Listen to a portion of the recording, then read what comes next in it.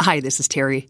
Bridget and I are taking 2 weeks off to do research and interviews for season 11. So today, please listen to a recent and favorite episode with a fellow journalist and friend.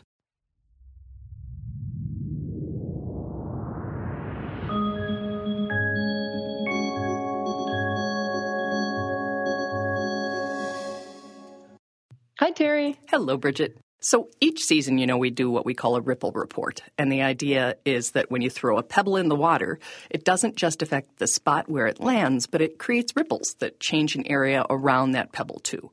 And the stories shared on our podcast are like that pebble. We regularly get emails and messages telling us how the information in our guest stories help people to better understand and manage their own depression, or that they feel better equipped somehow to support their friend or family who's struggling.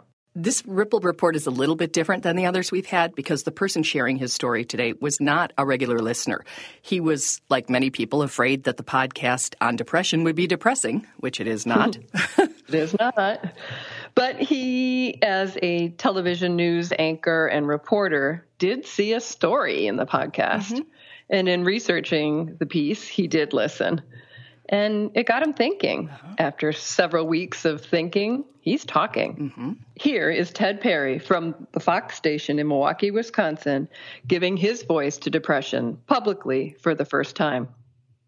But I always vowed that if I was the guy who, and again, this is not a criticism of those people who have done that. I'm going to make that very clear. But I always said to myself, if I'm the guy who comes down with cancer or something, it's not going to be a public battle, because that doesn't serve anyone. I made the exception here because I think what you're doing serves people. And I think depression is a little bit different because there's no shame in talking about your cancer. Perceived shame. Let me be clear about that. There's no perceived shame about talking about your battle with lupus or whatever it may be. So why should there be with this? And I think the people in your podcast, I think they're very brave. And there comes a point where you just can't sit on the sideline and say, look at all those brave people, good for them. So then I have made the decision with you, because I trust you and know you, to sort of say, yeah, we should talk about this. And I would like to be one more person on your roster of people who hopefully can give hope, right? Mm-hmm. And I'm at the point in my life where if you look at me differently or you think less of me, let the record show Terry just raised her middle finger, then that's on you and it's not on me. Mm-hmm. And, I don't want to be known as, oh, my God, he's the guy with depression on the news. But you said something in my interview. This is not the, I'm sad I have depression podcast. This is there are ways out of it and we need to help each other. So that's why I almost didn't do it, and that's why I did do it in one answer. Ted's experience with depression has an indefinite start point, but he thinks it might have been his late teens, like it is for many. I remember thinking back to being in college at the University of Wisconsin-Madison, and I had great friends who are still my friends, and I was in a school that I always wanted to attend, and something still didn't feel right, and I thought about transferring. I thought it's the greener grass syndrome. I'll transfer to the University of Illinois. My brother and sisters went there, and that always sounded fun. And it was my sister said, you're not going to be any happier at switching schools. Find out what's making you unhappy there. It would be about a decade after his father's cancer diagnosis before Ted really investigated his unhappiness. And even then, when a friend encouraged him, he was very resistant. And he said, how you doing with your dad? And I it's all so much. He's so far away and blah, blah. And I should see a shrink. And I just said it as a thing. He goes, it's not a half bad idea. And I said, what? And he goes, it's not a half bad idea. And I said, what are you talking about? And he said, seeing a shrink. I go, well, what are you talking about? And he goes, you should maybe see a shrink. And I go, I'd never go see a shrink. And he said, why not? I go, I don't need that. He said, you just told me how sad you were and frustrated and stressed out. He goes, would it help you if I told you I saw a guy? I go, you? Like, this guy had his you-know-what together. His friend shared his therapist's name, and Ted took the leap and made an appointment. I was so nervous going in there. Like, I could have been getting my first prostate exam and not have been this nervous. And what were you nervous about? I had never talked about myself, and like those. I didn't know what was going on with me. I knew I was sad, and it was my father's impending death that was making me sad. But everybody has that, right? And he just said, "Tell me about your family." And I said, "He goes, tell me about your dad." And my voice started to crack a little bit. He goes, "Is your dad dying?" And it was like, whoa, in waterworks. I'm like, "You're a sorcerer." How do you know this? Because Rob swears he hadn't told him anything about me. Talking really helped, and Ted's grateful he learned that. You are a better person and a stronger person for admitting you can't deal on this alone. So if the only person you ever talk to is a mental health professional, great. Make that your first thing. And it's great because they have to listen to you. I have this, I don't want to interfere in. So I've opened up around friends, but I don't go to them. They're not my go-to people too often. They are there when I need them. But these people are paid, and there is help out there. And Ted accessed that help again after his father's death. While still grieving, Ted moved to Milwaukee. New town, new friends, new life. Old intruder. But I was starting a new job, and it was just a lot. I pride myself on not being sick, and I only call in if it's the Catholic guilt. If I'm sick, I'm really sick. I'm not sick going to a ball game or anything. I look back at my first couple of years. I was sick like 6, 7, 8, 9 times. And I wasn't sick. I was depressed. I remember waking up and going, what do I have to do to get back in bed today? So I was in my late 20s, early 30s. And I thought nothing about calling in sick. And now I'm just horrified by that, that I did that. You were sick. I guess I was sick, right. But good point. Yeah. But to me, it's sick as cough, Thank you for saying that. I was sick. Yeah, you're right. I had never really thought about it like that. I was more feeling guilty that I did that. So I remember thinking, what do I have to do to get back into bed? How do I get through this day? I remember going to work, and that whole first year after my father's death was a blur. Ted's quick to point out that he wasn't always out of it, not always in that deep, dark hole those of us with depression are familiar with. But it was certainly more often than he found acceptable. So he tried different therapists, a prescription, but it wasn't the right fit. I don't know when it clicked that I allowed myself to say to myself and myself only, you know what, dude, you're depressed, and there's got to be a way. Ted's way, like many of ours, is multifaceted. It includes a therapist he sees for what he calls tune-ups, and an antidepressant that does work for him. People think they're happy pills. It just says to you, all right, here's what you need to do. It's kind of like says, all right, it levels your chemicals. Mm-hmm. If I go off Wellbutrin, am I dangerous? Am I going, no, of course not. Life becomes more sloggy and weighted, and my motivation to do things. So this isn't an energizer. It's not like I'm on constant 5-hour energy. It just allows me to go on in a pretty normal thing and not let the highs and lows get me. They're not happy pills, and they're not a singular solution. We each need to assemble personalized toolboxes that we can access in the dark times. There were times when I needed every tool at my disposal to get through the day. That was exercise, that was a little medication, reflection, meditation, and religion. Nothing groundbreaking here.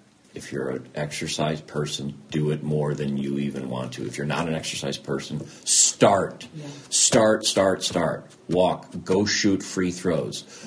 Play Frisbee golf. Find something that really makes you happy. I got a kayak. I put a kayak in the Milwaukee River. I disappear for an hour and a half.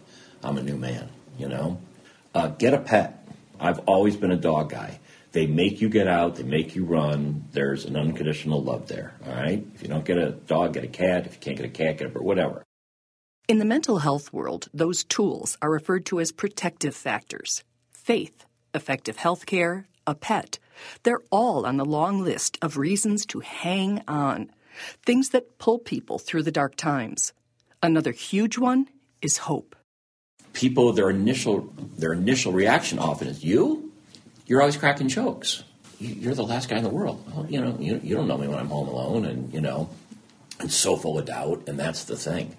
And that's the worst thing about depression is that it takes away hope, and that's the thing that I hope someone would take away from this is that please, if there's like a little ember of hope burning, blow on it, stoke it, feed it, because you do get through this. There is an other side of this. It might take a while, but it's so worth it. I'm not exactly where I am in my life, where I thought I'd be, but I'm really happy these days. I'm open and I'm acknowledged, and it took some awful, awful days and stints and months to get there. It just kind of adds up sometimes. But all that darkness, there's a crack in it so that light can come in. And I think that's when I turned a corner, when I said, God, I've been through the worst. I know this is the worst I'm ever going to be. I can't sleep. I can't eat well. I lost 25 pounds a couple of years ago just from being so down in it. And I looked fabulous, by the way. I would kill for that diet again. But not that way. Yeah, not that way. Ted says even in the darkness, he never crossed over into hopelessness. The tank was never empty, but it was low, and it was running on fumes sometimes. But I know, and this is what I credit my Catholicism to, there's always hope. It's Corinthians, faith, hope, and love, and the greatest of these is love. That's fine for a wedding, all right? I've read that at so many weddings, and I always want to go, don't underestimate hope, though. Hope's going to be important. I know that the Bible says love is the most important. I will put hope right up there. It's a big step sharing about a highly stigmatized illness. And disclosure can have negative consequences. But so can not being open about our struggles. Did you intentionally hide it? Oh, yeah. Yeah, that's the thing. That's a good question.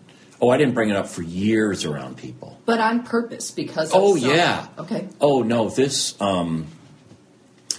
is my regret on this. I'm not speaking out earlier. I used it as a cop-out. I have been fortunate enough to be in romantic relationships with some absolutely stellar women. Mm-hmm. And I destroyed everyone by backing out because I didn't feel good enough or worthy enough. And so you sabotage it in weird ways. And that's my biggest regret, is that, I didn't let people in. I just used it. I'm like, this isn't going to work. I'm depressed. This isn't going to work. Were you thinking that you were depressed because of them or because of the relationship, or just no? That's I know. A part of you weren't. No. I never blamed that. No. Good question. They weren't responsible for that. I just didn't want to burden them with it, and I didn't trust them enough to say, here's my thing.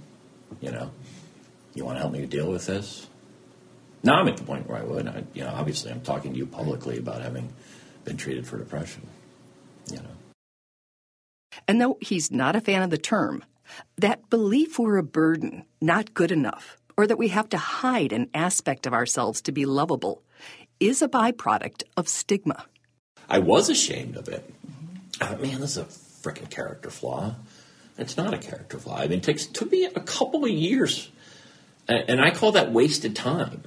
I would like to, again, it's in the rearview mirror. I hope it stays that way. I just think that there's wasted time there. And that's what makes me mad, in that I wasted some relationships and I wasted some, all my friends are still friends. I didn't lose any friends over it, but I did lose relationships, and that's on me entirely. Except for the following people. That's funny. We'll start with the A's. Abby? No, I never dated an Abby. Oh, I love it. That wasted time that he was talking about. Mm-hmm. Oh, my goodness. Yeah, you don't get it back, whether it's just time you spent beating up on yourself or in bed or, there's so many ways we lose time when we're in it. And that word sloggy I've never heard before, but it really does impart the heaviness and the weightedness of it all. It absolutely does. So the feature report that Ted did on Giving Voice to Depression is posted on both our Facebook page and our website, givingvoicetodepression.com, and it's worth taking a look at. He obviously speaks very well, and he did a really nice job explaining what we do and why. He did, and thank you for that, Ted, and thank you for dispensing hope today. Thanks, Ted, and bye, Bridge. Bye, Terry.